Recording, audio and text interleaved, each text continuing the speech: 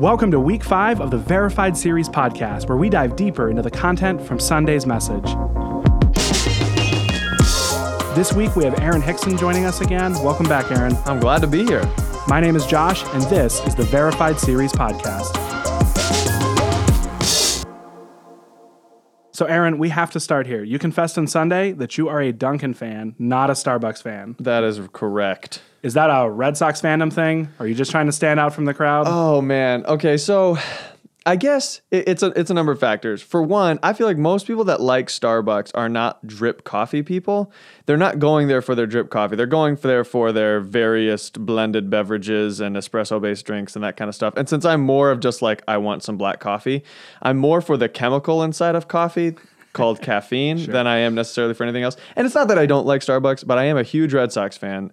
And my wife has New England roots, and she's the one who actually got me into coffee in the first place, basically. So it's kind of like I started on Dunkin', and I love the Red Sox, and the Starbucks, it just kind of feels like I'm cheering for the Yankees every time I drink it, and that hurts me a little bit. You have that well thought out. To be totally honest, I have more to say about that if you'd like, Dr. Horn, but... I'm not much of a coffee fan. I prefer to drink loose leaf tea, to be nice and pretentious. I don't find bitter bean water with sugar and milk until it's hot cocoa to be all that helpful. So. Oh my goodness, that is awesome. So let's jump right into the content. You spoke on 1 John chapter 5, and I know in the lead up to Sunday's message, there's a lot of things you wanted to say, and just not enough time to cover it all. There's a lot going on in that chapter. And I know you're a talker, so it's probably a struggle every time to trim your message down to the basics. So, Yeah, it is. I mean, and obviously, it's not just the fact that there's time constraints on Sunday morning. It's the fact that everybody thinks they're more interesting than they are. So I go up there, I'm sure I have more that I want to say, and people are helpfully reminding me, like, yo, no, ain't nobody that interested. So there's always stuff that has to go. Sure. What I'd love to do is unpack some of 1 John 5. First, you only really tackled a small part, kind of the main focus that John had in that chapter, but there was some pretty intense stuff in the parts you didn't explore. I mean, anyone who read from beginning to end of chapter 5 had a number of questions. Can you address some of those bits, even for just a moment? Yeah, I feel like, there's a couple different things in 1 John 5 that are confusing. One of them is some verses I didn't really talk much about where there are things that testify to Jesus' deity, and it says the water, the blood, and the spirit, and that's like, wait, what is that about? And if you're reading in the King James, it actually includes other things that aren't in other versions, so like that gets confusing. And then later on in the chapter, there's something where it seems like no matter what you pray for, you can get whatever you want, like God's a vending machine, and he's just going to throw stuff at you if you ask for it. And then right after that, it says there are sins that lead to death, but we shouldn't pray about those, is what it kind of seems like it's saying. So there are a few, honestly, like super confusing things in this passage that I get. Anybody who was reading carefully would have caught those things, and I honestly didn't address any of them in the message on Sunday. So, yeah, I think for me, rather than just giving answers to those, I actually would just love to give you resources of how I would recommend you go about finding answers to those questions. And so I'll just tell you what I did on those 3 questions about water, blood, and spirit, can I get anything I want from God? And are there like mortal or venial sins type thing? Like those 3 questions. I just went to trusted sources. So I went to gotquestions.org and searched those 3 things and found a good article on one of them. Then I went to Ask Pastor John, which is a ministry of Desiring God. John Piper is a nationally known pastor, and he has a quick podcast where he'll just answer hard questions. And I got a great resource from him on one of those questions. And then finally, I just went to Bible.org, which if you've never done that, that's just literally, it's a website that has the Bible on it, and it uses the Net Bible translation, which is amazing. And on the side, it actually has a link where you can just, as you're reading a Bible passage, follow along with a commentary. And it has Dr. Tom Constable's notes available right there in line with the text of the Bible. And he had awesome stuff to say about those passages. So we're going to link to all 3 of those resources: Got Questions, Ask Pastor John, and Bible.org. And to me, even like I'm a guy with seminary degrees, I start there often when I'm developing a message because they have thorough, helpful, introductory answers that if you just want to kind of soothe your conscience real quick, those are great places to start. But they're also a great leap pad. If you want to go much, much deeper, they often have other things you can read. So I recommend those 3 resources for any tough question, and we'll link to those in the show notes. Yeah, bookmarking those would be so helpful for just future study in general for anyone. We don't have to take Aaron's word for it on answers to all of these questions. It's nice to have additional sources that we can check out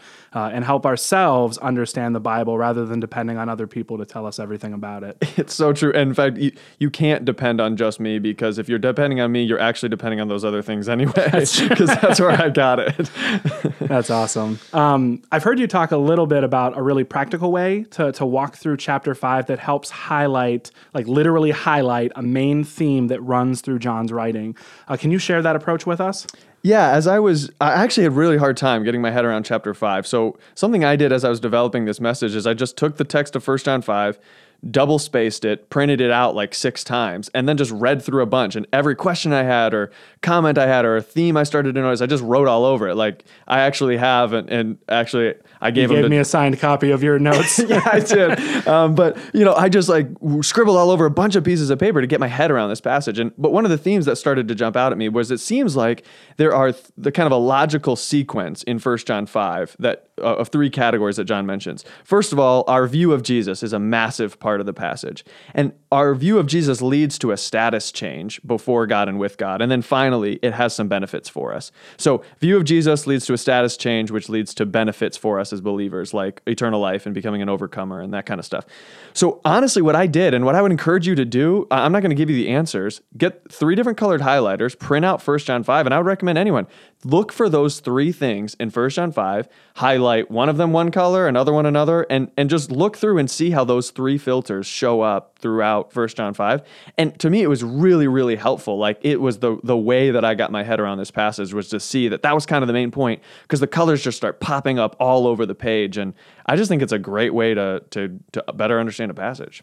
I think that's also helpful to think about any passage you come to that is repetitive. It's likely repetitive for a reason, right? The author has something that they want to say, and they want to say it a different way over and over again. So that framework, not necessarily view of Jesus, status change, and benefits, but any passage that's repetitive, find the common thread, highlight it, and do it over and over again, and you'll really see what the author's trying to pull out from that passage in a new and colorful way, literally. Yeah, it's super helpful to me. Of course, it's not original with me. That's just a really great Bible study technique, even if you're doing it wrong, like sure. you're missing things or you're noticing things that maybe aren't even there. The point is interact with the words, search them, dive into them, wrestle with them, try to find something, and you'll be amazed what you can pull out on your own. That's awesome.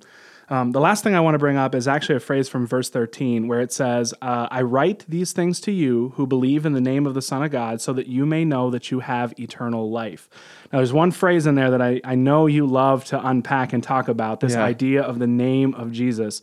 We often talk about in Christian circles about power in the name of Jesus or power in the name of Christ. We even have songs we sing at Northridge about power in the name of Jesus. So in my experience, albeit limited experience, there isn't some kind of magic invoked whenever I say the name Jesus out loud. So what are we talking about here? Yeah, I don't want to be snarky. I can get I have sort of a hobby horse here, so I don't want to overstate my case. But I think that there is some misunderstanding about the name of Jesus, almost seeming like, as you said, like mystical or magical. Or if I just use the combination of letters Jesus, something incredible is going to happen just by saying the name. And that's why in some like Christian circles, for instance, nobody names their kid Jesus because it seems like this reverent name that like you don't want to step on the toes of the name Jesus.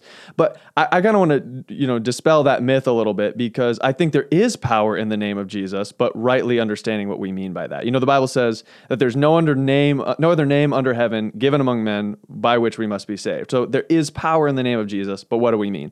Let me just say it briefly. I think someone's name in the New Testament, when they say believe on the name or there's power in the name, what that means is their reputation, their whole persona, their essence. You could even say in kind of a trite way, it's their brand, like everything that they stand for or that they mean. It doesn't actually mean the thing that you call them to get their attention, because the name Jesus was actually insanely common in the first century.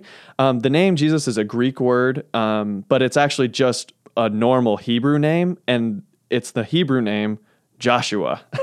So actually, Joshua Horn, that I'm talking, Dr. Joshua Horn right now, your name is Jesus. It's a good, strong Bible name. Yeah, just like Aaron, I'll take it. But so Joshua was a super common name. Joshua, if you know Bible history, he was a very important character in Israel's history. So there were lots of Joshuas running around in first century Israel, and there are lots of Joshuas running around today. That's a Hebrew name that when they translated into Greek to write the New Testament, they translated it to Jesus, like Pedro is Peter type thing. Like it's the same name. And so there's nothing special about that name. There would have been a lot of Jesuses running around, like we've said.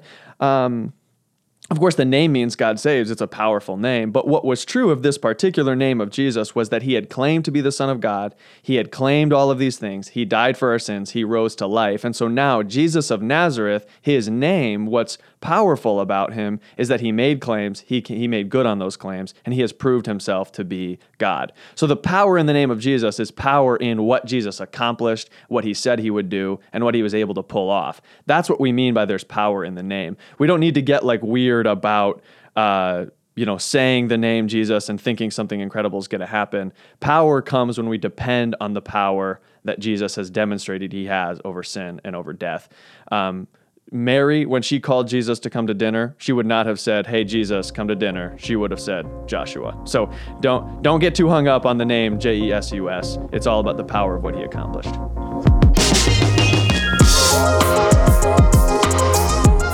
We hope you learned something new today. If anything we discussed sparked a question, we'd love to hear from you. There's a link in the show notes where you can contact us. And if you've missed this week's message or would like to learn more, head on over to northridgerochester.com. This is the last episode of the Verified Series podcast, and we hope you've enjoyed it. If you have any feedback, we'd love to hear from you. My name is Josh, and thanks for listening to the Verified Series podcast.